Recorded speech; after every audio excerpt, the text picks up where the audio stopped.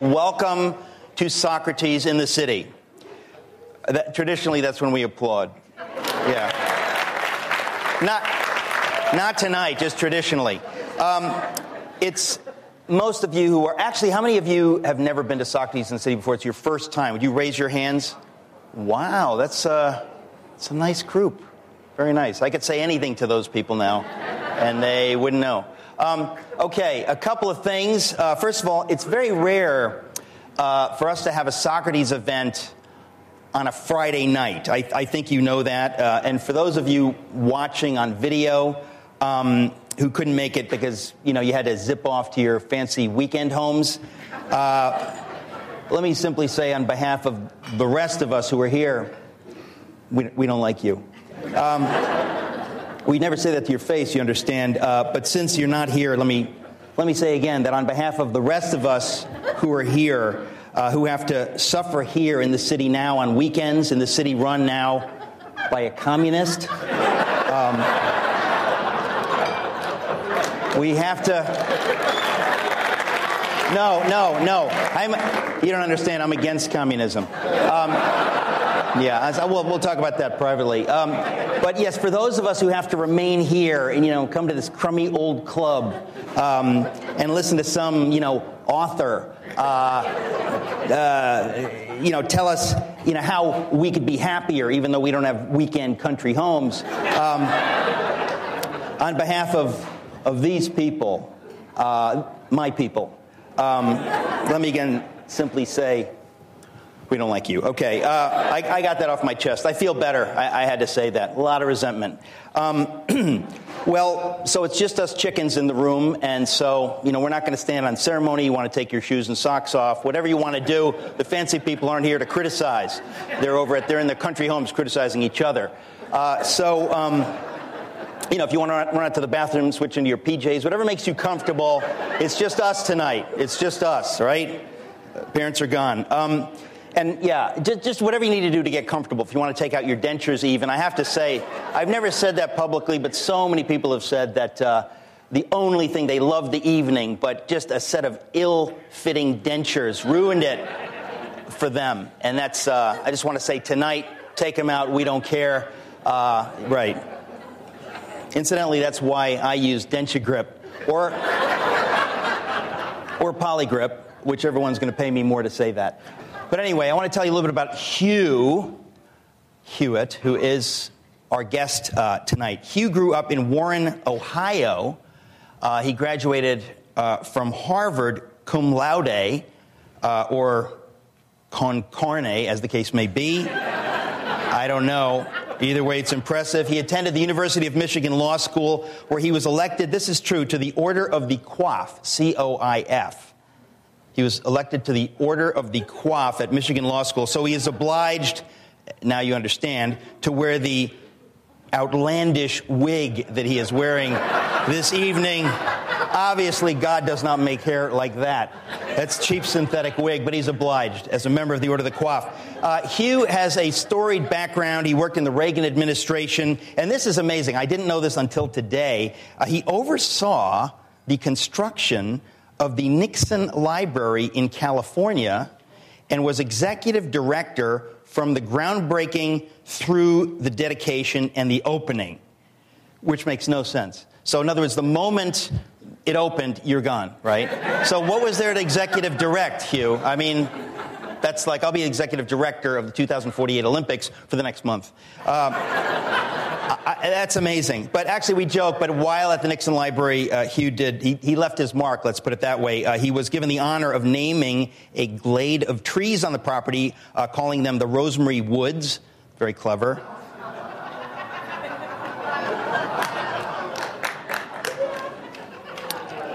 If you don't get that, there is Google, young people.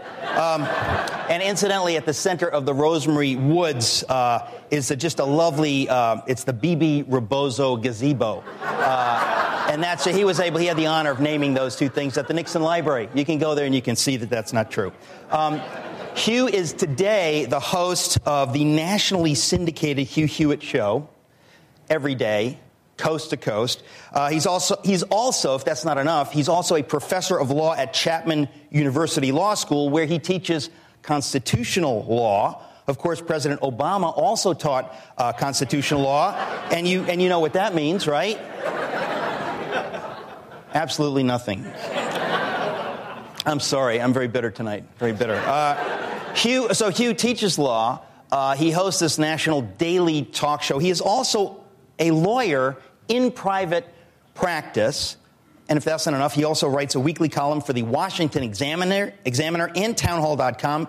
And he lectures frequently at colleges and universities across the country. So yes, okay, we get it, Hugh. We are impressed.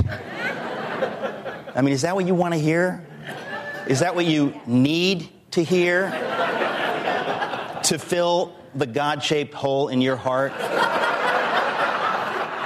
You know, you clearly, very impressively, run from achievement to achievement. But when will you realize you're only running from yourself? That's my question. Your achievements are as filthy rags before holy God. I want to just say that to you. You claim to be a Presbyterian, but you don't see that this is all works righteousness, okay? It's an attempt to climb the ziggurat of accomplishments into heaven. You can't do that, my friend. It won't work. It is Daedalus and Icarus flying to the sun on waxen wings. You will die. I'm sorry, I had to say those things. May God open your heart to receive them.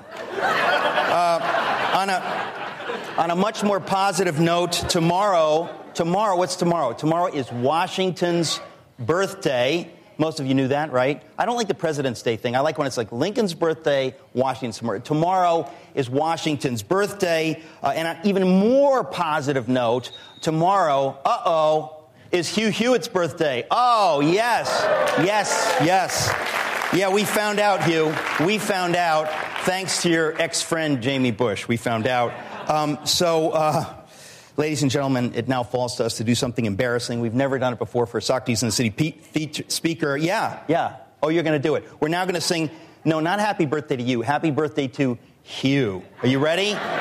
Hugh, I just love embarrassing my friend. You ready? I'll start. Happy birthday to you. Ha! Happy birthday to you. Happy birthday, dear Hugh. Happy birthday to you. Oh, wow.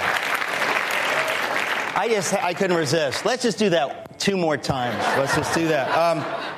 And actually, as our birthday gift to you tonight, all my questions will be true or false questions. Okay, now this is another weird thing before we get up here. I didn't know this either. Hugh was a ghostwriter for Richard Nixon post-presidency, correct? Okay. And I believe Hugh wrote the book 6 Crises. Is that right? Actually, no. You wrote 3 of the 6 crises. Pat Buchanan wrote 2, Taking the Silver, and B.B. Rebozo, making his second appearance in this introduction. He wrote just 1 crisis, Taking the Bronze. That's very impressive. I really wanted to bring up 6 crises tonight. Okay, this is true. Hugh has gotten 3 Emmy Awards for his PBS show Life and Times, and he conceived of and hosted the 1996 PBS series Searching for God in America. And I believe you're one of the creators of Jackass. He has been, this is true, he has been on a zillion TV shows. I could list only a small amount. He's been on Hardball with Chris Matthews, Larry King Live, The O'Reilly Factor, Today Show, The Colbert Report, and of course Hee Haw. Though he saw no screen time, he briefly served as an understudy for Junior Samples.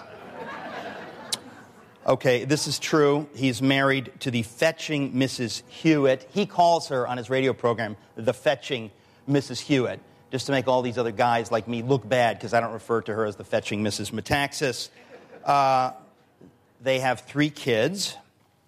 And here's the irony. He has conducted in his career more than 10,000 interviews. But tonight, it is I who have conducted but a handful who shall conduct this interview. And we shall soon see how the master of the interview fares on the other side of the Great Divide. Ladies and gentlemen, please welcome my soon-to-be, perhaps ex-friend, Hugh Hewitt. Hugh. My friend, you mic'd up? That's him. Thank you. How are you? After that, I'll absorb that for a bit. Thank you. It's really don't absorb it. Just wash it off. I have a rule on my radio show. I don't generally interview comedians. Jeff Foxworthy was an exception, and Tim Conway came in, and many, many times over the years, over 20 years of interviewing, and it always goes the same way. They run over your show. No matter what you intend to talk about, comedians take control of your show, and 3 hours later, you don't know what happened. The paper's all gone. People are laughing, and nothing's been done. And all right. None of my questions have been asked, so I'm a little worried about this. Well, good thing it's not your show. Yeah. Let me say this. Actually, that is true. You're right about that, but you know what? Have you noticed that never happens to Charlie Rose?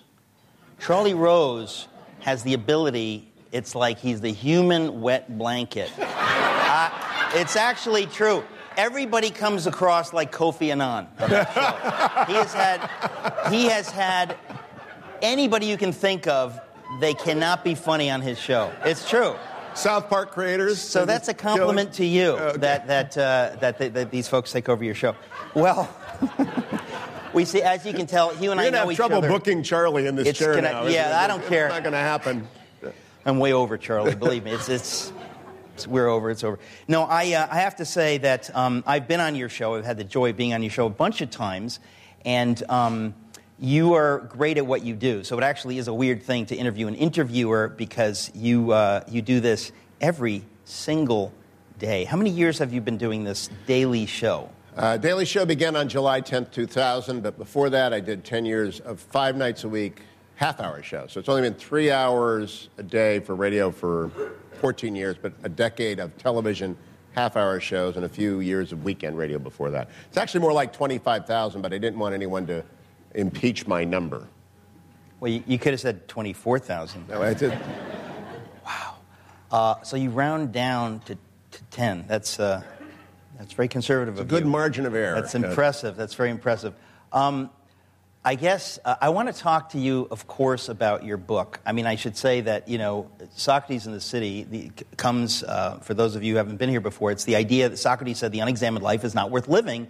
And I thought there's really nothing in New York when we could talk about these kinds of things, the big questions, the meaning of life. And being happy, the very idea that somebody would write a book about that, I want to ask you about that, but it's amazing. But it's really at the heart of the idea of Socrates in the City. Can we think about life, and can we be thoughtful and intentional about life and learn how to live better? Is there something that we can learn? Do we dare ask the big questions? But the question about happiness, the first thing I want to ask you, I have 4 things I want to ask you right away, but I can't. The first thing I want to ask you is, what to you is the difference between happiness and joy? Because I've heard it said a million times, I don't want to be happy, I want to have joy. But this book is about happiness. Well, that's a tough one right out of the box. Joy is a state that is not necessarily connected to happiness. Joy can be in the midst of suffering. Joy can be transcendental. Joy can be even in the worst of circumstances. I think it's pretty hard to be happy. In Kiev Mountain Square this week, you could be joyful. You could see beyond the result and say, maybe my country will be brought back from the brink of disaster and destruction, and have joy at the fact that you're surrounded by courageous people, joy on the ramparts, joy in battle. There is such a thing called battle joy. I don't know that happiness, though, can ever be achieved under circumstances that awful. So joy, I would put it one of the 7 real virtues. Happiness is an accumulation of attitudes and practices that leads you generally content at the end of the day. And it's transitory. Joy is probably less transitory than happiness. So you've thought about this. I'm glad. I thought I could stump you. I have a question for you. You've got a question for me? Can I ask a question? Let me repeat something that I said earlier. Just one? Just one? It's not your show. Okay. Unbelievable. I mean, is it a But just one question. I mean, you can ask me a question later. Do you have to ask it now? Is it something? Yeah, I do. Because so many people here have come from far away. Yeah. I mean, there are people here from Denver, and there are people from Philadelphia. You'll never have a talk show host on your talk show. And it's actually... Because he'll take it over. It's a great... He'll take it over. Someone Unless you're came as Charlie a Rose. birthday, and I think it is a great idea for the people who are watching that they ought to look out on the schedule and say, he's going to bring someone in, Eric's going to bring someone in who you want to come and see and make a weekend around it. So I think Friday is good. But what's the worst one of these that you've done? I just want to know where the bar is. We're working on it. Okay. I was afraid of that. I was hoping that someone had a stroke or they didn't show up or they were drunk or something like that. So. No, actually, it's funny. We've been doing this for 14 years. We've only been doing the interview format. I mean, I did it with Dick Cavett a couple of years, 2.5 years ago, but I wouldn't say Dick Cavett was bad. No, I'm not. Okay. Wow. I don't have time to count to 10, but listen. Now listen, you. No. What I'm saying is I've only been doing the interview thing really for the last, 8 months or 9 months or something like that. So we've been doing this for a while. When you say, what was the worst one? This is no kidding. I have had 30 of them where people have said, without a doubt, this was the best one. So we've had such truly wonderful guests. I'm very, the bar is pretty high for guests, and only because you're a friend, you didn't need to meet that level. Because I want to help you, I just want to help you out, man. So, but it really is amazing how many of these have been wonderful. So, like, the worst one was really good, and I can't even think, Sorry to hear that. Bad. All right. Actually, I can tell you this. Robbie George was not, it was not bad, but it was funny because I said to him, this is, 2 or 3 years ago, I said, we answer the big questions here, right? I mean, how to be happy is one of the nice big questions, but I want to ask the big nasty questions, and I said, I want to ask, what is marriage? We're talking about that these days. So about 3 years ago, we had Robbie, and I talked to him on the phone. I said, Robbie, now, here's the format. The speaker speaks for 40 minutes, and then we didn't do this thing. And Robbie says, well, in order to do this justice, I really need about an hour and 5 minutes minimum, right? And I thought, who thinks like that? Like, he's got this legal mind that he had to have, it had to be 65 minutes to do the argument justice, right? And he spoke, and it was classic Robbie George. It was so brilliant, most people were thinking, what? And at 65 minutes, he's like, I've got another 30 minutes of stuff, so we're just going to cut it off there. But it was hilarious. That's the only time that kind of thing has happened because he's just too brilliant for Socrates in the City. I had a bad Robbie George story, which I will tell, which goes to the perils of being public. We're all going to do that. We're going to just rag on Robbie George. At the invitation of Jack and Pina Templeton, I gave a lecture at the Union League in Philadelphia. This is the first time I've been in this extraordinarily beautiful facility, but I've often been at the Union League in Philadelphia. And Pina and Jack had asked me to come because Jack thought Washington was being ill-served by the emphasis on Lincoln during the period of time of Team of Rivals and the variety of books out there. And Jack asked, would you give a speech on Lincoln? And Jack is a good friend, and he's a great patron of all things American and liberty-loving. So I said, of course I'll do it. And would you do it at the Union League? Well, that's a little bit of a pressure. And so I prepare my work, and it's basically on Washington's rectitude. He's a rectitudinous man, and many people forget that's a quality. It's not much in... Or even a word. Or even a word, yeah. You're not going to get it in Scrabble. Too many letters. But so I prepare, and I work hard at this thing, and I approach the podium, and at the last minute, Jack says, by the way, I've invited Robbie George to come up, and he'll be sitting right in front of you. Now, Robbie George has forgot more about Washington in the last week than I had learned over the course of my entire life. It's very intimidating to talk about Washington to one of the great scholars of the founding, and he had all of his Madison Institute people from Princeton there. Witherspoon Institute people from the Princeton campus. And so I struggled through it. It's very gracious. He's very gracious, but it's clear. I asked him, did you learn anything? The answer was no. Yeah. So that's... Yeah. The dangers of lecturing. We're all gnats to Robbie George. To Robbie George. No, Robbie, he's brilliant and a friend, so I can say that. But where were we? I've totally derailed your plan. You Good. see, you did it. Yeah, you did it. We were talking about happiness. We were talking about joy. We were talking about the worst Socrates in the City. And by the way, it was great. In fact, it was so good. The Robbie George one was so good that First Things magazine used the whole transcript and published it in First Things. So, yeah. Well, I'll help you a little bit. The essence of friendship is a driver of happiness. And I just the title of the book is Seven. Give it to us. 7 gifts. One of those gifts is friendship. Gifts. One of the givers is friends. Okay, friendship. How many are here with a friend, as opposed to a spouse or a parent? Oh, as opposed to a spouse, not a spouse. You don't get the count. Yeah. It's a great thing, and it used to be common that friends would go to events like this. That's why the Lyceum existed. That's why the Chautauqua existed, is that people would go to events like this in pursuit of conversation and an experience that was more than mundane, and it deepened and enlarged their lives, and it enlarged their friendship. And that made for a very special thing. And when I write in friendship, I've got some very good friends here. Carol Platt-Liebau, put up your hand for a second, Carol, if you would. Carol has been my friend for more than a dozen years. She's my guest host on the Hugh Hewitt Show. Whenever I'm in town and I have to run uptown, Carol comes in from Connecticut and sits there. She also has the extraordinary pedigree of having been the managing editor of the Harvard Law Review the year after President Obama left it laid waste, like much of everything else he touches. You know, he's professionally conservative, so you have to put up with it. Go ahead. You have to go it's with his that. job. It's Even his though job. if you're liberal. I do it for free. But Carol's one of my good friends, and we spent many, many hours with her husband, Jack, and the fetching Mrs. Hewitt, enjoying each other's company. But way back machine here are Jamie and Sue Bush. And where are Jamie and Sue? Right here. Jamie and Sue and I campaigned in Fall River for Jerry Ford in 1976. That is a forge of fire on which was forged a friendship. We did the Ford campaign in 1976, and of course we lost Massachusetts by 20 or 30 points. Lots. And Jamie and Sue and I have been friends since then. And Sam, his son, is my godson, and Sarah is here tonight with her husband, Derek, and I'm so glad that you guys could come. Friends make people happy. It's one of the absolute drivers, and that you have a friend who's been coming to this with you is a great testament. You are a provider of opportunity for friendship, and that's a good thing.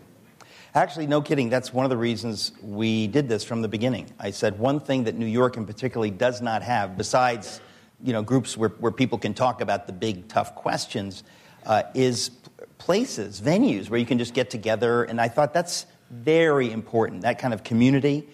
So that's part of the reason we do this. So I'm glad that it works out. But okay, so friendship is one. I don't remember what they are. Can you rattle them off? And then we'll the go seven back gifts and the seven givers. 4 E's, 3 G's. Energy, enthusiasm, encouragement, and empathy.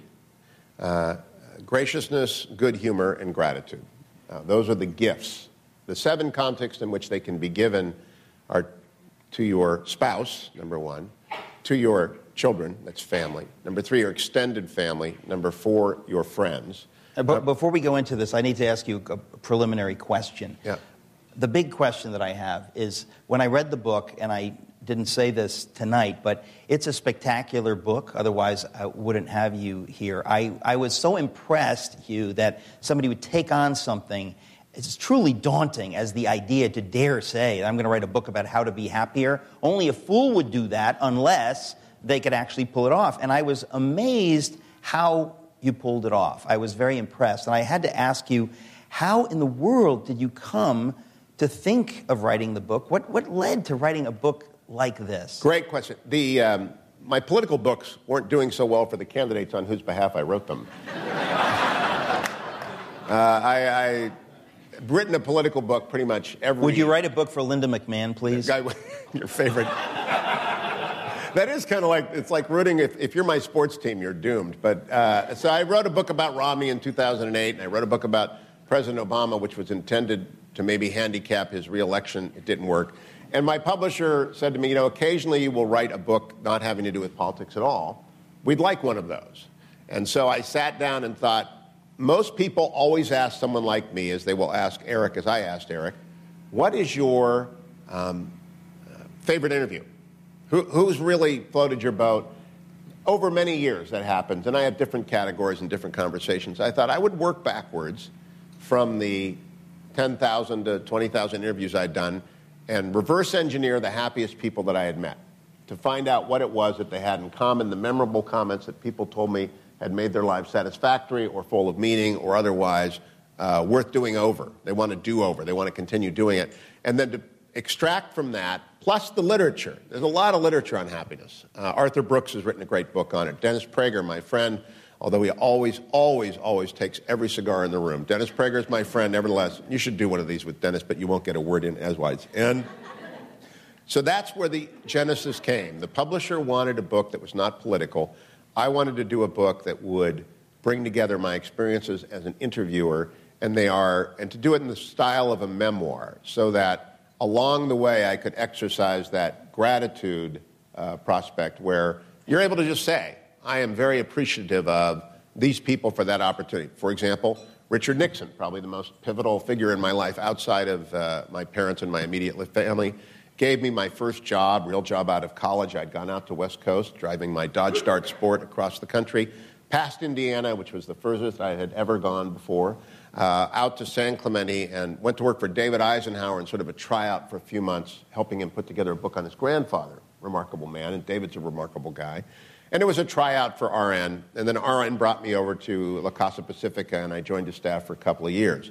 And when you're at the age of 23 and you spend nearly 2 years in an almost daily conversation with one of the great figures of American history, love him, leave him, whatever you can't avoid, one of only two men who served 5 on 5 national tickets. You have to think about who the other one is. It's FDR. And with a story to tell about everything, you learn a lot. And he did that repeatedly. He would adopt a couple of people on his staff at any given time, would be under the age of 25. And then he would act as a Sherpa for your career. So that, you're getting done with law school. If you want to go to law school, good. Let me know when you're done. I end up on the D.C. Circuit working for Roger Robb. Oh, do you want to go into the Department of Justice? You really don't want to practice law. How many lawyers do we have here? He saved me from the grind of a big firm law experience by going to the Department of Justice with Bill Smith and Ed Meese. Then he got Fred Fielding to hire me to go into the White House counsel's office. So he was a Sherpa, a mentor through all those years. So he was a nice guy. He was a wonderful man. His best boss I have ever had. That's counterintuitive for most of us. I know. John Dean wouldn't agree with me, I don't think. But everyone who worked for Nixon after the fall will agree with you that he was absolutely the best person you could work for. After the fall? After the fall. Do you think that's because he'd been so humbled? Yes. Yeah. I'm certain that at his funeral at the library, there were 50,000 people. It was an extraordinary day in the middle of July in Yorba Linda, California, normally sunny and 100 degrees. Swirling purple clouds on the cusp of a thunderstorm the whole time. 4 presidents came and spoke, and even Spiro Agnew came, which was kind of like a mirage, and all sorts of people from around the world. And Henry Kissinger said the most interesting thing, that he stood on pinnacles that became precipices. So anyone like that who lives a life of extraordinary accomplishment and the destructive frenzy of Watergate learns things, which he then put into subsequent books. I worked on The Real War and Leaders, but he wrote a book called In the Arena, which I still recommend to people who are going to the library. Read that, because he was fond of quoting Sophocles, you do not know how good the day has been until the night has come. And he had an extraordinary comeback into relevance and into senior status statesman. He would travel the globe. His advice was sought. His books were well read. And he showed you can come back from pretty much the worst political experience ever. But towards people, especially those who were loyal to him, he was extremely good and loyal. And it was also interesting, little Nixon riff. You mentioned Bibi Rebozo. Bibi spent a lot of time in San Clemente. And Bibi was a good friend, never, ever abandoned the old man. But over the course of the 2 years in San Clemente and the year here in the city, he had a townhouse, Midtown. I think it was on 65th. And I moved back to New York, and it broke me in about 9 months. It broke me completely. Never been in the city before that. I was living up at Columbia, sublet an apartment from a law student at Hogan Hall at Columbia, and I thought, I got to get out of the city. I left San Clemente, about the best place in the world to live when you're 22, and I came to the Upper West Side, and I just got to get out of here, and I went back to Michigan. But he would have people like Woody Hayes and Bill Walton would come. And Bill Walton came to apologize for the way that he acted towards the presidency down to San Clemente. They would all come to visit. Are we talking about the Celtic? Was he a Celtic? He was a UCLA Bruin, is what I think of him. Portland Trailblazers, yeah. So Walton was a UCLA Bruin. Thank you. Yeah, but he was an anti-war activist, extreme anti-war activist. So it was interesting to watch people define themselves vis-a-vis Nixon. As many people define themselves vis-a-vis public figures. Right. Many people define themselves vis-a-vis Nixon. Now, by the way, I want to ask the sound people, are we losing the sound every time Hugh looks in that direction? Is this going to be tragedy, or are we okay? Okay? I'll try and turn more like... I'm don't. aware of an audience Don't. on Forget my right. those people. They knew you were going to be here. There's people over there. If anything important happens, I'll tell you. The people with the pies usually come from the right. No, and right, that's right. Okay, but now you mentioned, this has nothing to do with anything except I'd never heard this. You said he served in 5 administrations. FDR, what? 5 tickets. What? Yeah. FDR was a nominee for vice president in 1920, and then he ran for president 4 times. Wait, hang on a second. You meant 1920? FDR. Right. And then Nixon ran in 1952, 1956, 1960, 1968, and 1972. Got it. Thank you. See, I feel better. Thank you. There are 4 colleges that have produced presidents and starting quarterbacks in the Super Bowl. You can tell me that later. I'm not really a big football guy. I know, I got you. So I won't try. Yeah, and I also don't care. So I got nothing to prove. All right, so did you tell us why you wrote this book? I'm not sure, because we got talking about B.B. Rebozo again. It just struck me as very ambitious, because happiness, it's almost funny. It's the thing everyone in the world wants. And so to write a book about how to be happy. But what stunned me, Hugh, is that when I read the book, I thought, he did it. If you do half of these things, it's just delightful. So let me just congratulate you on pulling off something I didn't think someone could pull off. And that is a plug for the book. I actually think, the world would be a better place if people, not just read your book, but kind of studied it. Because there's stuff in there that's just, here's my question. Are there people, do you think, who really, it's a weird question, who really don't want to be happy? They're sort of in love with a kind of sourness, and you'd give them the book and they just wouldn't get it. Absolutely. Would you care to point them out? Yeah. Joe is over here. Joe is my friend from Harvard forever. Now, Joe's very happy. I'm giving him a hard time. But what do you think that is? Why do you think some people... The Eeyore problem. And there are people who are Eeyores in our life, for those of you who are Winnie the Pooh aficionados. And I have my granddaughter living with me for a little bit, and so we're into the Winnie Pooh stuff, and she is a extraordinarily smart and happy girl, but Eeyore just bums her out, because Eeyore moves at a pace that is intentionally down. And I do think it's possible to get people to put a little more life in their step and a little more happiness. But the reason to write it, everyone's written this book. This book has been written hundreds of times. The first person who wrote this book was Aristotle in the Ethics. And the Ethics is divided. I'm getting a nod from the head of King's College, so I've got that going for me. He's heard of Aristotle? Congratulations. That's amazing. That's amazing that the president of a college has heard of Aristotle. But nobody understands Aristotle anymore unless you have a guide or a teacher who will really walk you through the ethics. It's a very rich and difficult book.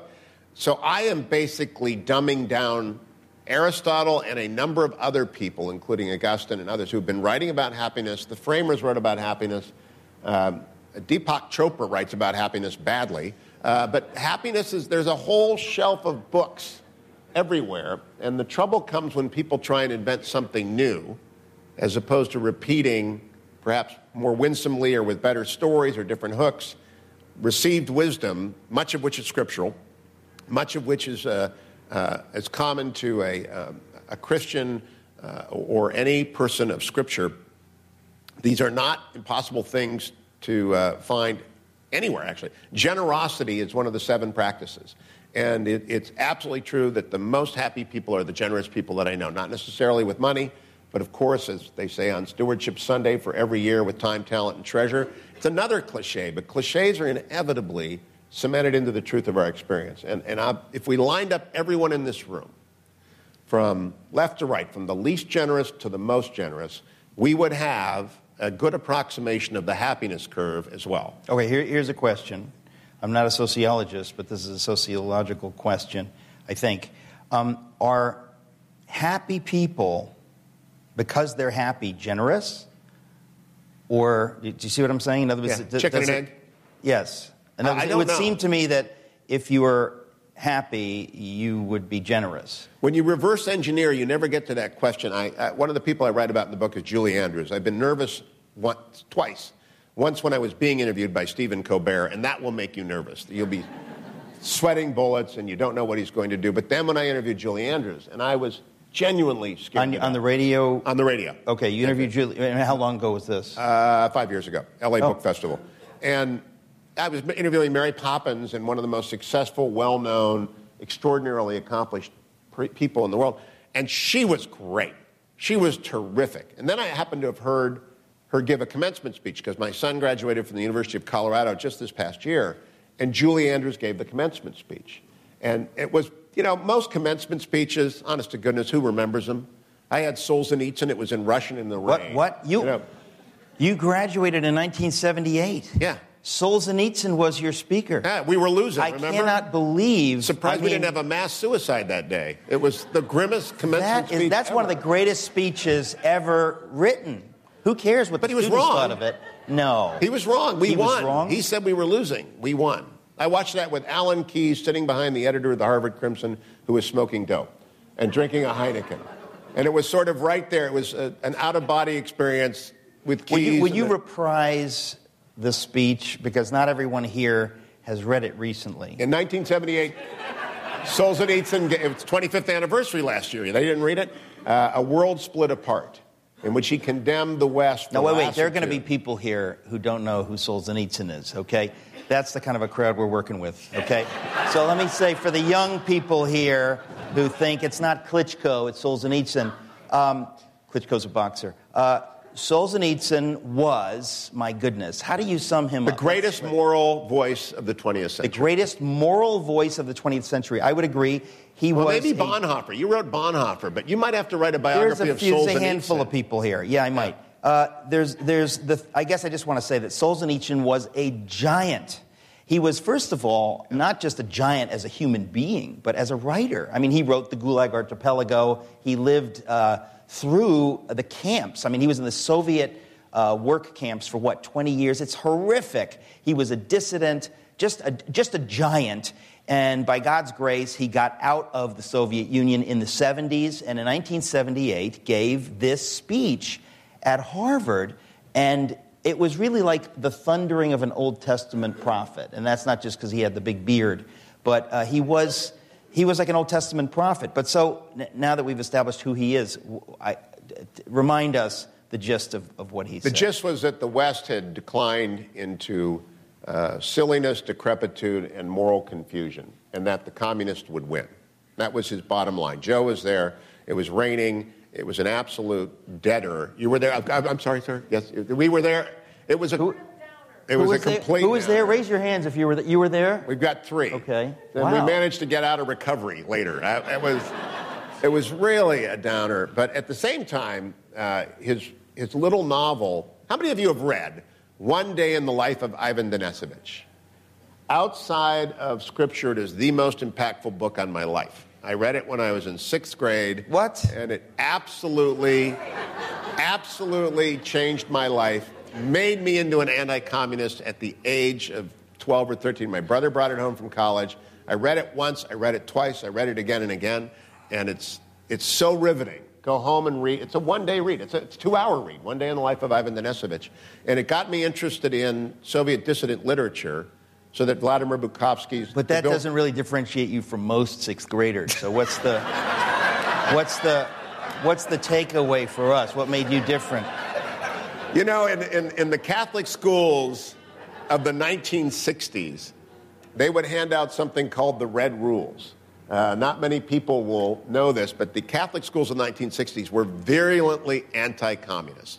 Many of the sisters who taught were children of refugee families and of ethnic Catholic families that had fled Poland or Eastern Europe of some sort, and they brought with them in their sack anti-communism through and through. So Ross Douthat, have you interviewed him for this? This is not a joke. I knew Ross when he was 12. And he's the kind of a kid who would have read that book at age 12. Yeah, he probably did. And you're both weird. So, in a good way. No, I've not. I would love to, actually. Because his book, Bad Religion, extraordinary read about the Christian American culture of the 50s and 60s and how it produced a very secure generation of people with rules and norms. The greatest generation put all their kids into great public schools or great parochial schools or great Jewish schools, and they all came out with a moral compass that has been shaken. And I think Solzhenitsyn in 78 was saying, we're just beginning to reap what happens when you shake the foundations in 1968 through 1978 of American moral certainty. And that, the earthquake... How in the world do you take away that he was wrong? Because the Soviet Union is no more, and we have won. No, that's correct. That's true. But the principles did not evaporate when the Soviet Union, was dismantled. But he did not foresee Reagan. He did not believe Reagan was possible. Like Whittaker Chambers. You know Reagan is not still president, right? So we're on a cycle. That's very familiar. I have to say, no, but I mean, I guess the thing is, a lot of times conservatives, and obviously you're a conservative, have this idea that somehow the sunniness of Reagan, that we can find our way out, and I think that's right, but I think it can also be overstated. It does seem to me that despite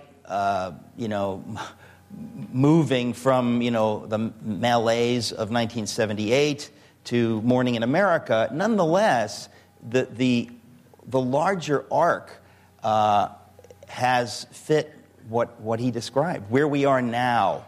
In other words, what you just said about in the moral compass of the kids of the greatest generation, right? I mean, where is that now? It seems to me that Solzhenitsyn was right. You remind me of my friend Bob Fry, who said that the Berlin Wall came down because the devil was doing better on this side.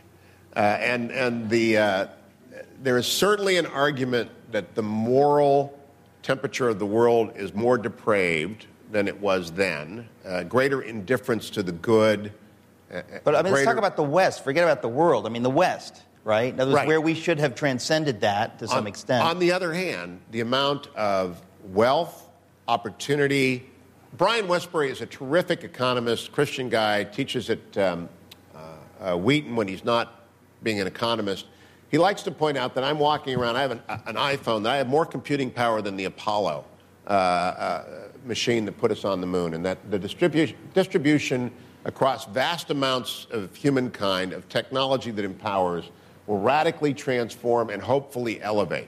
And that the opportunity, for example, if you're an evangelical Christian, the opportunity to evangelize is nowhere as great as right now. But the opportunity to evangelize pornography is equal. In other words, these are neutral things. If you think about, it's like saying that we can solve the education problem by giving a laptop to every kid. You know that that's going to do nothing. It's like when TV, suddenly in the 50s, everybody had a TV, and it's going to be the golden age. We're going to be, watching Shakespeare's plays, and it's just going to be, and we know that didn't happen. It didn't happen because technology is neutral, and because the invisible hand of the market will give us what we want. And if morally we want better, cheaper pornography and drugs, the invisible hand of the market will give us that as opposed to noble things. At least at first. You're absolutely true. At least at first it will, but if that does not satisfy, that which does rises up. I'll give you W's answer. I was doing with W what you were doing with me you're referring 2 to summers ago. The George previous W. president.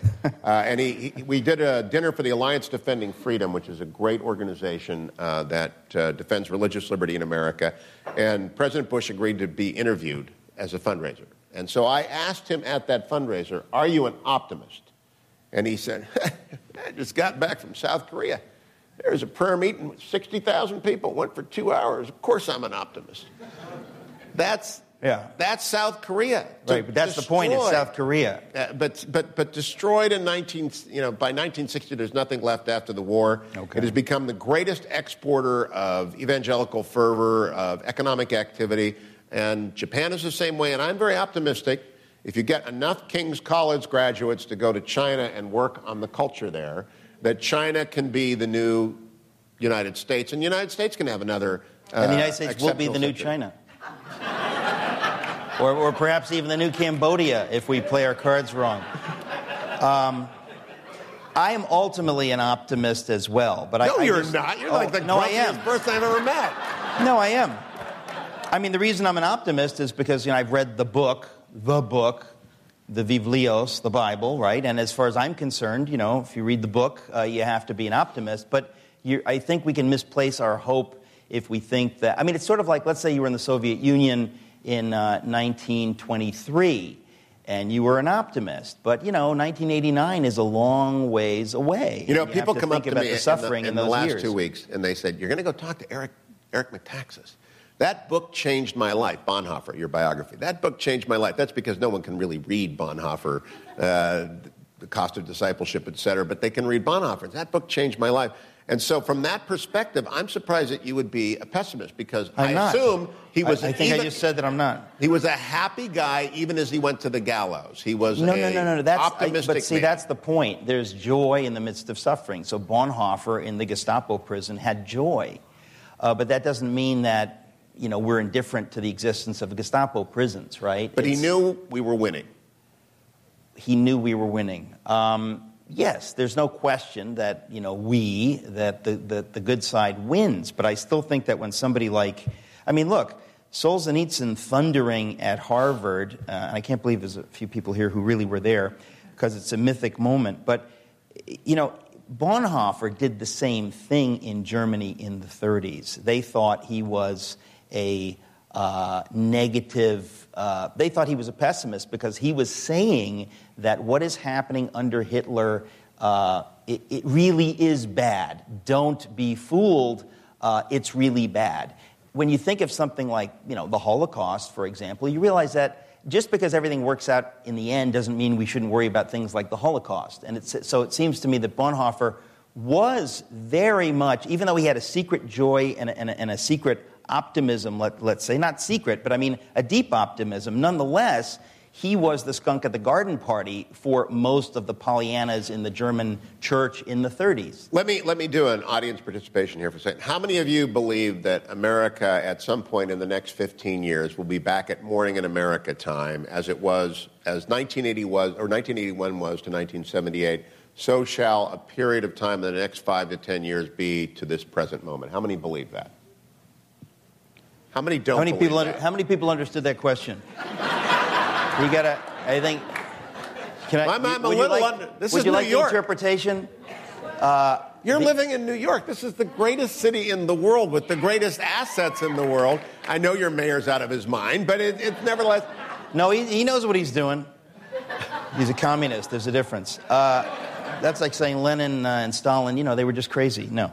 But in all seriousness, I think I'm not one of these people who says that we are not going to go in the right direction. But I think that going in the right direction depends on seeing that we're not going in the right direction, and depends on seeing the pathologies that are with us now, that we have to see that and work with it. So I don't. That's why I don't think Solzhenitsyn was wrong. Maybe he was wrong temperamentally, that he was saying these things and implying that it's all going to go to heck. But I think the points he was making were prescient. We have to disagree. He believed that the Soviet Union was going to endure and the United States would. He was wrong about that. We know. Okay, so I can't argue with you on that. Most of Eastern Europe is free today. That's a good thing.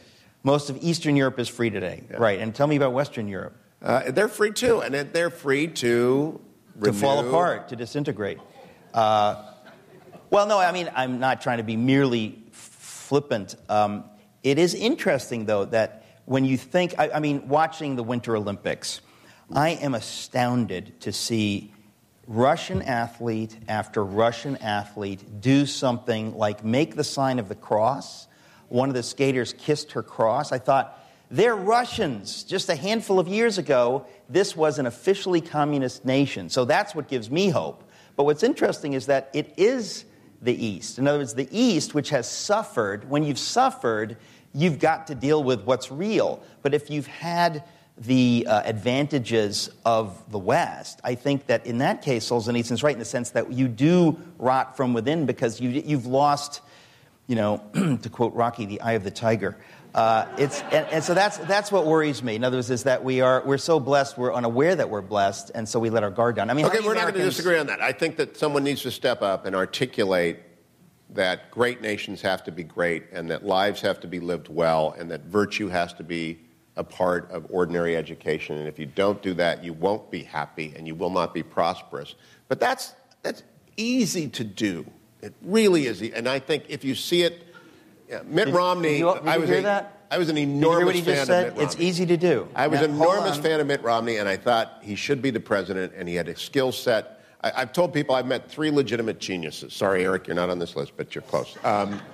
Richard Nixon, the wonderful, that somewhat controversial Chief Justice of the United States, John Roberts, is a genius, and I shared an office with the Chief Justice in the White House for a year, and I never got to do anything because anything that was hard they gave to the chief because he's a walking, talking genius. Do you agree with his take on Obamacare? I did not agree with it, but I understand it now as a work of genius that will ultimately be to the benefit of the country.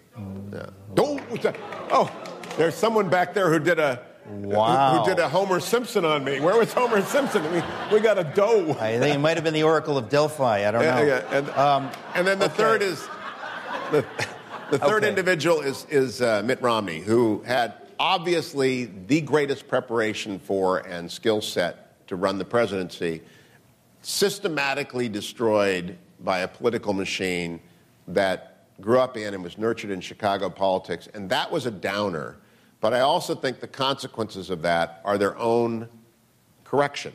People know. I mean, I think people know in their hearts what a boneheaded mood that was for us, and they're learning it every day. And I think we will be ready to elevate someone who makes the same kind of arguments with the same kind of skill sets. They won't be as good as Romney's. That whole Bain thing was actually a great set of training to be president of the United States, but we'll get a good one.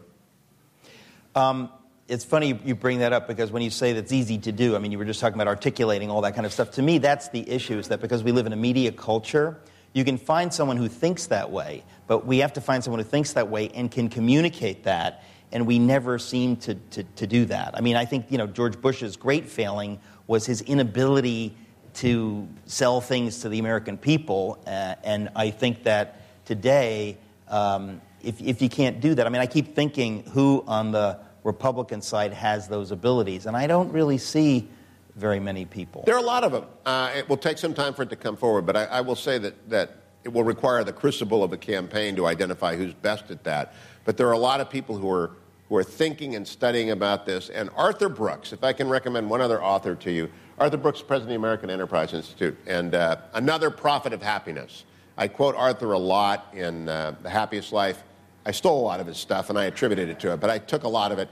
He did the Economist view of it, and in fact, it's in his little sidebar, faith, family, friends, and earned success provide the foundation for happiness. Those are the big 4. Say that again, because that was... Faith, family, friends, and earned success. Not wealth, but earned success. So you can be in any kind of a profession, but if you made your own bones and you've done your own thing and you created for yourself your own niche, your own opportunity, whether it's in education, in medicine, whatever it is, it's not 7 figures of income, it's earned success. So wealth itself can be a burden. Wealth can destroy a lot of unhappy, wealthy people.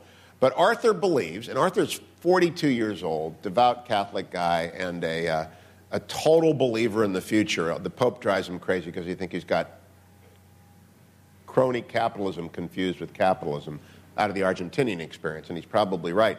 But he's nevertheless quite optimistic that this country, with its vast resources and pool of talents, can turn on a dime. I'm optimistic because energy is freedom, and we have more energy than anybody ever knew 15 years ago. It's like the great gifting of America is what we've discovered we can do with new technology. So we have the wealth to pay off the deficit. We have the skill sets to build and innovate. We're constantly coming up with stuff. The investment banking community of the city is without parallel anywhere in the world. So if we just get out of the way, and people will be really ready to get out of the way in another 3 years. We're going to quote you on that. I'm worried that people in America no longer know what it means to be an American. In other words, to understand what is the free market, what makes it good, what are our freedoms, what is religious freedom. I feel like if we don't understand these things, we can get in big trouble. And I do feel that after 40 years of no civics and we haven't been taught this in schools, I'm concerned. I mean, I think Let me give you our secret weapon. The country's secret weapon is that over the past 12 years, more than 2 million American men and women have put on the uniform and gone to war. And they have gone and grappled with truly evil forces. And they are back now in increasing numbers. They're going to change American politics profoundly. Tom Cotton is one of my favorite people. Tom Cotton is 34 years old, congressman for 2 years, running for senator in Arkansas. I would not be surprised to see him on a national ticket in 2 more years. Ron DeSantis of Florida, Mike Pompeo of Kansas, combat veterans. Tammy Baldwin, for that matter, combat veteran, Democrat, Wisconsin. This generation is rising up, and they're just beginning to sort of lap into positions of leadership.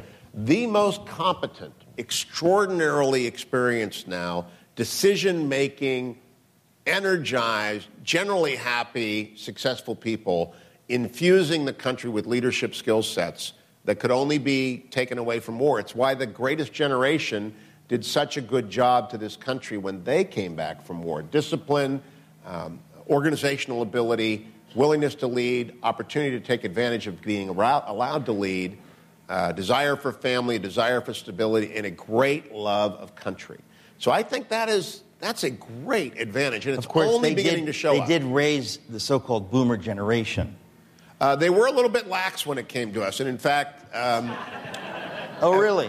They were. But it's usually our generation that's worse than that. It's not. They didn't spoil the children of the boomers and the boomers themselves did not tweak the culture badly. It's me as a parent and other people who are parents. If we didn't, our generation weren't the greatest parents in the world because we were risk-averse parents. I think this is beginning to show up in every study that risk-averse parents produce children who are not great. There's a great new book by Megan McArdle, The Upside of Failure. That's why I was reading this on the plane last night. I'll be interviewing Megan next week. And most of the studies show that overly protective parenting produces dependent, unhappy children. You've got to let them get out there and touch the stove. You've got to let them get out there and completely fail. That failure is the greatest education you've got going for it. Carol's nodding. She's got the twins, and I hope you're nodding with you agree with it. Megan McArdle's book is terrific. And I think we're going to course correction, and that'll be good. All right, then. I think we want to give some folks time for Q&A. I don't know. Are we prepared to do that? Oh, the microphones are floating in. I want to say that we always end, today it has to be at 8:15 sharp. So if the question hasn't been asked by 8:15, I'm sorry, you won't have a chance to ask it. I didn't say this up front, but at Socrates in the City, we always want you to know we're going to end when we say we're going to end so that you don't have to sneak out. But if anybody has any questions about happiness, Solzhenitsyn, whatever it is, I'll continue to ask questions until somebody comes up. I just want to give people maybe the person who said dough perhaps wants to articulate it. And all right. Well, so we have that one mic. Do we have another mic for the other side? Okay, it's coming up. So anyway, if you want to ask a question, as long as you know. I want to get back to your book, obviously. I still think it was ambitious of you. What was it just did it seem like a fun project to write about this? Or is this, I guess my question is, was this something that was percolating over the years that you might write about this? Yes, and I also made a habit in broadcast for 22 years of never mentioning my children on air until they were out of the house. I did not want my children to be burdened with their father's reputation for politics or edginess or humor or athleticism. So I left them out of the conversation. But that meant I left a lot of stories out of the conversation on air that I couldn't share. I would refer to the Fetching Mrs. Hewitt, but it's a discussion among broadcast professionals how much you involve your children in that life, because it can be quite searing on them and not particularly healthy to be a public person's child. So when I wrote the book, I made notes of what I wanted them to know about the career that I might not have told them. So I was always going to do a private memoir. But in that private memoir evolved into a collection of what I would like them to take away from what I would like them to model themselves on. I wrote a book called In But Not Of in 1998, a guide to Christian ambition and the desire to influence the world. And this is really its successor volume. That book, probably the most successful book I've written, continues to have a surprising effect on college students. It's written for college students. In but not of. And I would always be approached, I want to do what you do, which is like, I used to be asked, what do you want to do when you grow up? I wanted to be George Will. I always thought George Will had the best job. He still got it, by the way, so he won't move on. It makes me angry. But Charles Krauthammer, George Will, public intellectuals, I think, have the best job. All upside, no downside. People forget when you're wrong. And it's true, they don't. You could predict anything, and they don't care. The collection of stories is intended as much for them as for the general audience about being gracious. Your kids, you mean? My kids. Yeah. Being gracious to everyone. And, for example, we've got camera operators here who are doing an amazing job. And we've got all the King's College volunteers are in the back of the room and are very sophisticated, moving people through. We've got people serving in the back here who have been taking good care. Obviously, it's a club like this has got their choice of people who staff it and take care of you. If Americans generally adopted an attitude of encouragement and gratitude towards those who are accompanying them on a daily basis, everybody would be better off. And I practice this in TV studios because it was modeled to me by, among others, the craziest Hollywood person ever, Ed Asner. And Ed Asner would do Pledge with me for PBS. Ed gave me a wedgie on air live during PBS. You know, I don't know that anybody here would think of Ed Asner as particularly crazy. I mean, we don't know him the way you it's know politics. him. Ed is to the left of Sean Penn. He makes Sean Penn look like a Romney voter, all right? So that's how far to the left Ed is. And he's a wonderful guy. He's a terrific guy. But so all lefties, like, give you wedgies on the air? Well, no, he's just, he's a funny guy. It sounds like he's crazy. But he made a point. I watched him work the room. He's a pro. He's a broadcast pro. He's been doing television forever and was in television. He shouldn't be working now, right? But Ed was in television before participants in television shows got a cut of the replay, of the syndication rights. So Ed has to work. He didn't get every time you see. Jerry Seinfeld people make money every time, but that's post the new agreement. So Ed would come into a broadcast studio, and it would be Pledge, and so it's dismal. Pledge is the worst thing you ever have to do. But he loved PBS because it's populated by lefties, except for me. And I always did Pledge with him because it was a nice combo left and right. And he would walk around, and he would identify from the makeup artist to the camera person through the sound person, generous, gracious, always interested, just an absolute pro. Now, I know a lot of people in the business are not that way. Well, you're not that way, Eric, but I'm just not that way to you. Okay, that's it. And so I just think that writing that down and communicating that, not only to my kids but to readers, increases the likelihood of happiness in every single life. Yeah. Now, why do you think Ed Asner's that way? I mean, I don't know that. Richard Dreyfuss is that way. The only time I ever ran out of tape in an interview, we took 3 hours of tape to an interview with Richard Dreyfuss, and I ran out of tape. Because Dreyfuss is as far to the left as Ed Asner, and he would watch my television show, and he came ready to roll. He wanted to rock and roll. And he sat down. It was during the Mr. Holland's opus, and we were going to do about a 10, 15-minute hit, and we talked for 3 hours. His mother was Eugene Debs' secretary, and he is an autodidact. And so he has learned and read and taught himself everything, wrongly, I might add, but he taught himself everything, and came prepared to argue in the way that is actually useful, a dialectic and a conversation. But along the way, the most gracious person you could possibly want to talk about is Richard Dreyfuss. And he's also had a lot of suffering in his life, in and out of recovery, which he talks about candidly. A lot of success, a lot of lost money, a lot of second chances, a lot of people to be grateful to. One of the 7 gifts is the gift of gratitude, the opportunity to recognize people. So I don't think it's particularly ideological. I think it's one of those habits of life. Maybe his mother was a saint, too. Well, let me ask you about that. Were your parents, did they model this? Yeah, my parents were pillars of the Midwestern community. My dad was a Presbyterian, but he ran the Catholic Hospital Board. My mom was a volunteer nurse. The Middle West, I have to say, does produce a particular caste of Americans who are very unassuming. That's why Ohio has the most presidents. Virginia doesn't count because they were a British colony for a while. And so, Madison, Washington, Monroe, they weren't born on American soil. They were born on British soil. So Ohio has produced the most presidents. And I think Ohio and that whole ethic does produce a different culture.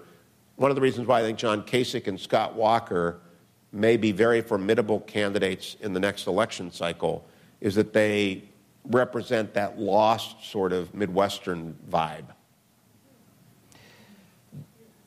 Right. No, I agree. I'm just thinking about that.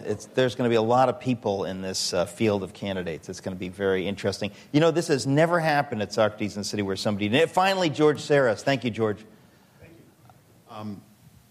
It was actually very encouraging to hear your optimism. We hear so much pessimism right now. It does seem to me that evil is basically self-destructive, so any one form of evil will eventually destroy itself. I think that really came through with the Soviet Union. Could you just share a little bit more about why you're optimistic? Because that was just so encouraging. When I read a lot of history, and I assign my con law students Churchill's History of the English-Speaking People. And the cycles of the English-speaking people are pretty... St. Augustine thought we were all going to hell in a handbasket and it was going to be over. And he wrote basically the last testament of the West. And we recovered. It took 600 years, and I'd rather not go that long. Every fantasy novel that you've ever... Tolkien, if you remember, that's just one of an epic in his mind of cycles of up and down, good and evil. And it always reconstitutes itself. You always lose and then you win. And I would guess if Churchill would carry on in 1939, I just finished reading the third volume of the Manchester biography by Paul Reed is his name. He finished it for Bill Manchester, the 3 magnificent volumes, and I just listened to it. And Churchill carried on when there was absolutely no reason, when things were much grimmer than now, as did your guy, Bonhoeffer. The examples of people carrying on, I just think, fill me up with, even on the worst days, I cannot believe this country won't turn it around again. I mean, we may be in for some bad days. This city's had the worst day, but there may be more of those coming. But that doesn't mean we won't bring it back. I have to go over here, yes. So, on your view, is happiness a byproduct or the goal? Happiness is a byproduct. Happiness is the end result of certain practices. And the practices I talk about, and there may be more, they're not exclusive, it's the ones, the 7 that I focused on, that if you do them, it's sort of like gym work. You'll end up in good shape, or marathon running. You'll end up with a low blood pressure. You will end up with a very resting pulse that is admirable and general good health. If you run 3 to 5 miles a week, there's a new book out called Younger Next Year, which is sweeping everywhere. 3 to 5 miles a week? A day. A day. Right. 45 minutes of elevated heart rate a day makes you, that's basically the whole book, and it's not a secret. But if you do certain things, you end up in a certain way. And if you do the practices of happiness, you end up happy. Yes, sir. Morning glory. Evening grace. Thank you, sir. Okay. That's my slogan. That's the radio audience here. I'm with Eric on this point that we have lost the demographics. Just as the FDR generation has gone on to their reward, the Reagan generation will be going off to their reward in the next 10, 20 years. And the generation that replaces that will be composed of people who did not know Reagan. And as a consequence, I think the values that we think are going to right the ship after this ordeal won't be there, and they'll only know the entitlement and democratic way of life. But you know what's counterintuitive then, or not counterfactual, is that the person who energizes young people the most on the center-right is Rand Paul. Now, Rand Paul is not my guy. I admire him greatly, but he's not sufficiently internationalist from my point of view. But he turns out young people in ways that I'm mystified. Well, so did his dad. His dad did too. And what that tells me is that there's a generation out there who want very much freedom, that it's a freedom-loving generation. And what's interesting, it's a pro-life generation. Now, older evangelicals fret that younger evangelicals do not much care about same-sex marriage. And that's, in fact, statistically true. But they care deeply about life and the issue of protecting the unborn. And so that's a sea change from when I was coming out of college. And I think they're also, Christian Union at the Ivy Leagues is exploding.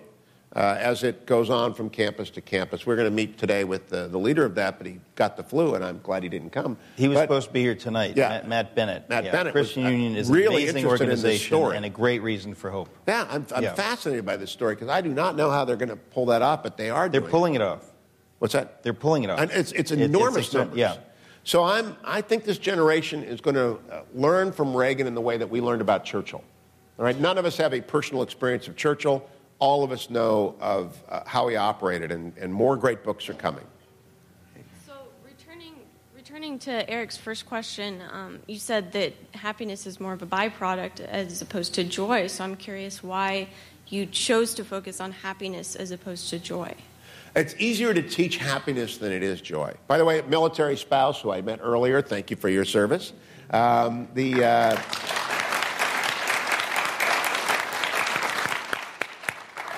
Joy is above my pay grade. Joy is C.S. Lewis land. Joy is, you have to be a theologian, you have to be a scholar to get that. Happiness is a very practical thing. It's a 7 habits of highly effective people. Well, there are 7 habits of very happy people. And I don't it's like, don't fight heavyweight if you're a lightweight. And don't go up in class, don't go down in class. I'm good for happy. When would a heavyweight have read the Ivan Denisovich book? That's an easy book. Like probably 4th grade, right? It is or an easy book. It's an easy book.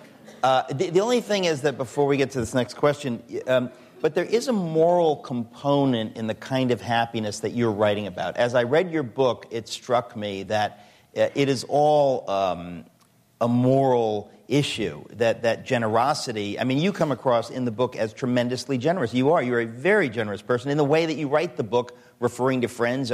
You even refer to me at some point in there. You have a generous spirit. And so it's not, I mean, we have to, okay, maybe we're not talking about joy, but we're not talking about happiness, meaning I won the lottery kind of happiness. No. It's something deeper than that. Maybe we need another word for the other kind of happiness. I don't know. Well, Aristotle's got lots of words. That's why I just stick with happiness, because it is a common phrase that implies there's lower forms of happiness, higher forms of happiness.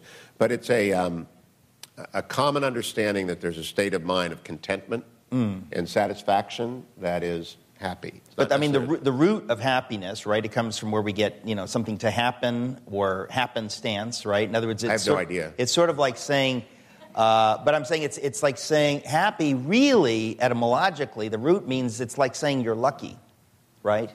Oh, I didn't know so that. the real meaning of it, as we take it, is different from the root meaning. The root meaning is that you've been lucky. You've had great happenings in your life by happenstance. You're on this hap, H-A-P, in the Shakespearean sense. It's on this occasion. So you've had a life of wonderful occasions. So you are happy, which is very different from the kind of happiness you're writing about. I just wanted to say that next. Yeah, Eric. Getting back to the whole Russian thing. You mentioned during the Olympics the Russian athletes who were kissing crosses and crossing themselves, and basically showing their loyalty to the Orthodox Church, which is what Putin is doing also. And I remember in 1985 when I covered the first Reagan-Gorbachev meeting in Geneva, the Russian Orthodox Church was all over the place with the pacifists, with the anti-nuclear people, with the anti-Reagan people, encouraging them. And as I see it, the Russian Orthodox Church is the servant of the Russian state. And I hope that they will find true religion and find happiness and find virtue.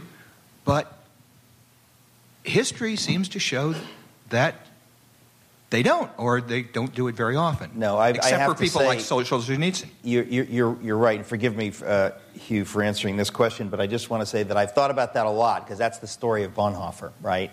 That clearly, because human beings are sinful, we are by nature, by our fallen nature, tribal, right?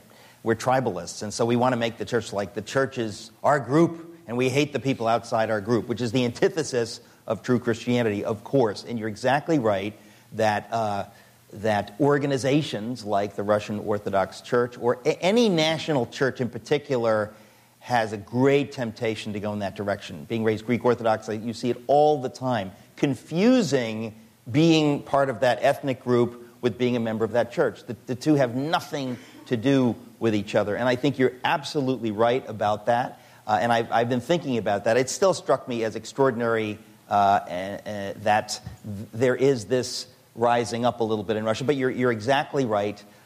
We shouldn't confuse the two. So thank you for clarifying that. There are, however, some elements within the new Russian Orthodox Church which are evangelical. There are also new evangelical churches within Russia. And the Catholic Church within Russia is resurgent. Our friends from the LDS are deep into Russia now. And so if religious liberty holds in Russia, it will be a very good thing. They've never had it before. And so if that remains, if Putin allows that to prosper, that will be a very good thing for Russia. I think we have time only for these two questions, just a few minutes. So who was next? Yes, sir. Well, I enjoyed your talk very much, and I have one question. But, you've won the Pulitzer Prize and MacArthur Prize, so Nobel Prize is left to give you. No, I haven't. Well, no, someone told you wrong. I haven't won either of those. I'm just teasing you. Oh, good. I won the 8th grade spelling contest. Good. Thank you. Yeah. Okay, the question I have is, I took down notes as a second volume to your book, but how come you never mentioned, or if you did, it passed my head, how come you never mentioned the relationship between love and happiness? Or maybe there is none. There is in the chapter on family quite a lot about love. And but it is again not intended to be the higher. This is a practical book, and you can't teach someone to love someone. That you can fake it, and you can certainly remove obstacles to love. And there's a chapter on God, whose love is presumed to be that which holds the universe together. But books about love, they're not me. I don't talk to people about it. In fact, the Irish Catholic in me is making me very nervous right now. But windows down. One of the reasons I like the Presbyterians is the church in which I'm least likely to be hugged. That's a recognition laugh. But there isn't much about love in there. It is crucial. And I don't know that anyone will be happy without love, but it's reflected in chapters, for example, on friends. In Montaigne's 26th essay on friendship, it's really an essay on love between friends. But you talk about friendship, so it's not explicit, it's implicit. Do you ever define what love is? No. I can give you the movie with love... Love is that what it is? Love Actually? Yeah. There you go. It's kind of covered. Thank you. Yes. Go ahead, Colonel. And this is the last question, and I want to bring up love after this question. He was a guest on my show when he was deployed in Ramadi. He called in from Ramadi twice. Yep. Anyway, just two quick comments. One, I wanted to say how much I've enjoyed the Hillsdale dialogues. Thank you. I look forward to Merry Friday. And number two, our host alluded to the fact, George Bush, one of the things I was most disappointed with as a Marine sitting in Ramadi, Iraq, is why he would not defend the war more vigorously. He just let things go. And it just drove me nuts, along with my fellow Marines. A couple of quick Bush comments. The former president had talk show hosts into his office on two occasions that I was president. 2007, August 1, and on the last Wednesday of his presidency. Both times he spoke about the war at great length. And he talked about the difficulty of communicating about the war. The second time he brought us back on the last Wednesday of his presidency to ask us to go easy on his successor, which I find to be a very revealing thing. It's a very difficult job. He will grow in the job. You got to give him a chance. Lots of people want to kill us every day, and it's a very hard job to do. How many years did he say to give him? Whatever it was, I'm done. But he also talked about the difficulty of communicating about the war, and it very crystal in my mind, because he had just finished talking to Prime Minister Maliki, done a conference call with him on August of 2007. We have to talk about the war with two things in mind. Americans are in harm's way, and I don't want to increase the harm that they are subjected to by enraging people. And two, We've got to come out of this war with the governments of Iraq and Afghanistan as disposed to us as the governments of Japan and Germany were after their wars. We haven't pulled that off. That was a failure of transition and leadership. But I think he felt circumscribed. I think he thought about it every day, Colonel, every day. It's just a very difficult messaging to do in a world that wants to distort everything you have to say. Okay. Thank you, sir. You're welcome. Yeah.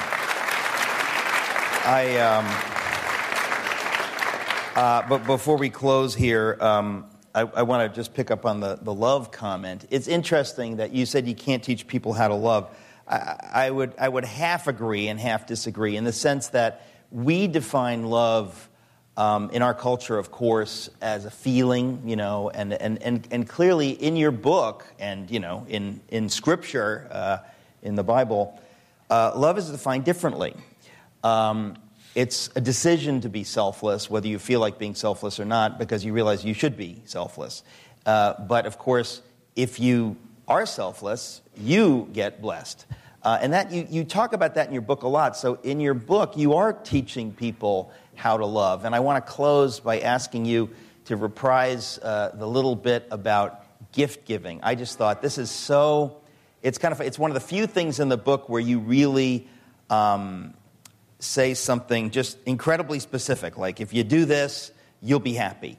There's nothing abstract about it. Tell us a little bit about your gift giving and the fetching Mrs. Hewitt.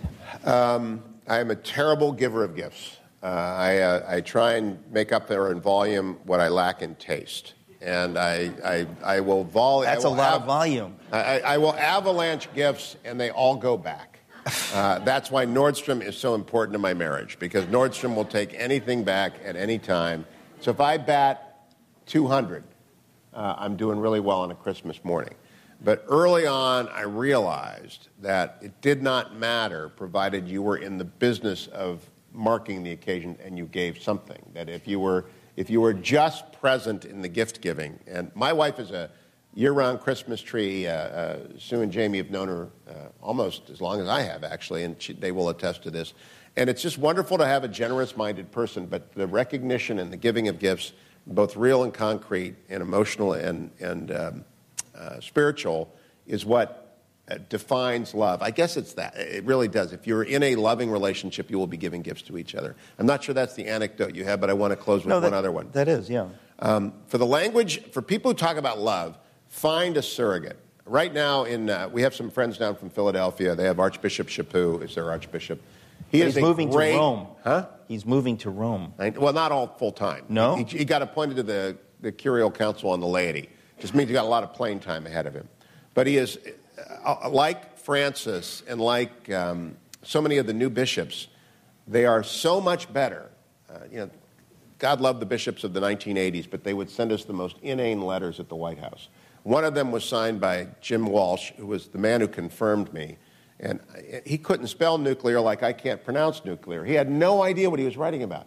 The new bishops that John Paul II and Benedict appointed in the United States of America, your bishop here, your cardinal here, Dolan, and Archbishop Chaput, and Archbishop Gomez in Los Angeles. And there's a bench in America of Catholic bishops who are mirrored on the evangelical side by people like Tim Keller and Rick Warren, and extraordinary lighthouse figures, like we have lighthouse institutions. King's College is a lighthouse institution. Hillsdale is a lighthouse institution. Wheaton, Westmont, Biola, Colorado Christian University, Houston Baptist. We have lighthouses going up all over the place that are extraordinary good developments. And so if you're thinking pessimistically about Solzhenitsyn, who knew we were going to go there tonight? We didn't have any of that in 1982.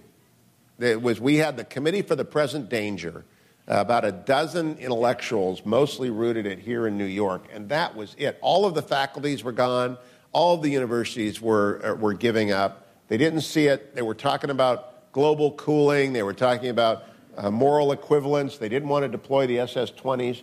And now we're turning out this generation of people that they're just unique. They're very, very unique. And I think whoever is your successor in interest 30 years from now will be talking about the years 2016 to the turn of the century, or maybe to 2025, as being a renaissance in American exceptionalism. So, well, that's what I think. Yes. That's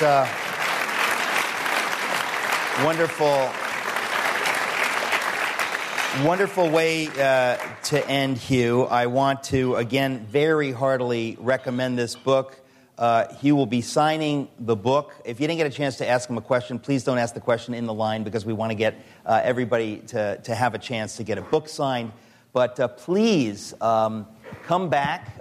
If you're not getting our emails online, please sign up. I keep hearing that endlessly, that people don't get the emails. It's tough to communicate. We try. We're not sure when we're having our next event, but please stay in touch with us. Watch the videos. This will be up as soon as we can get it up. And join me again, not just in wishing a happy birthday, but in a hearty round of applause to thank my guest, Hugh Hewitt. Thank you.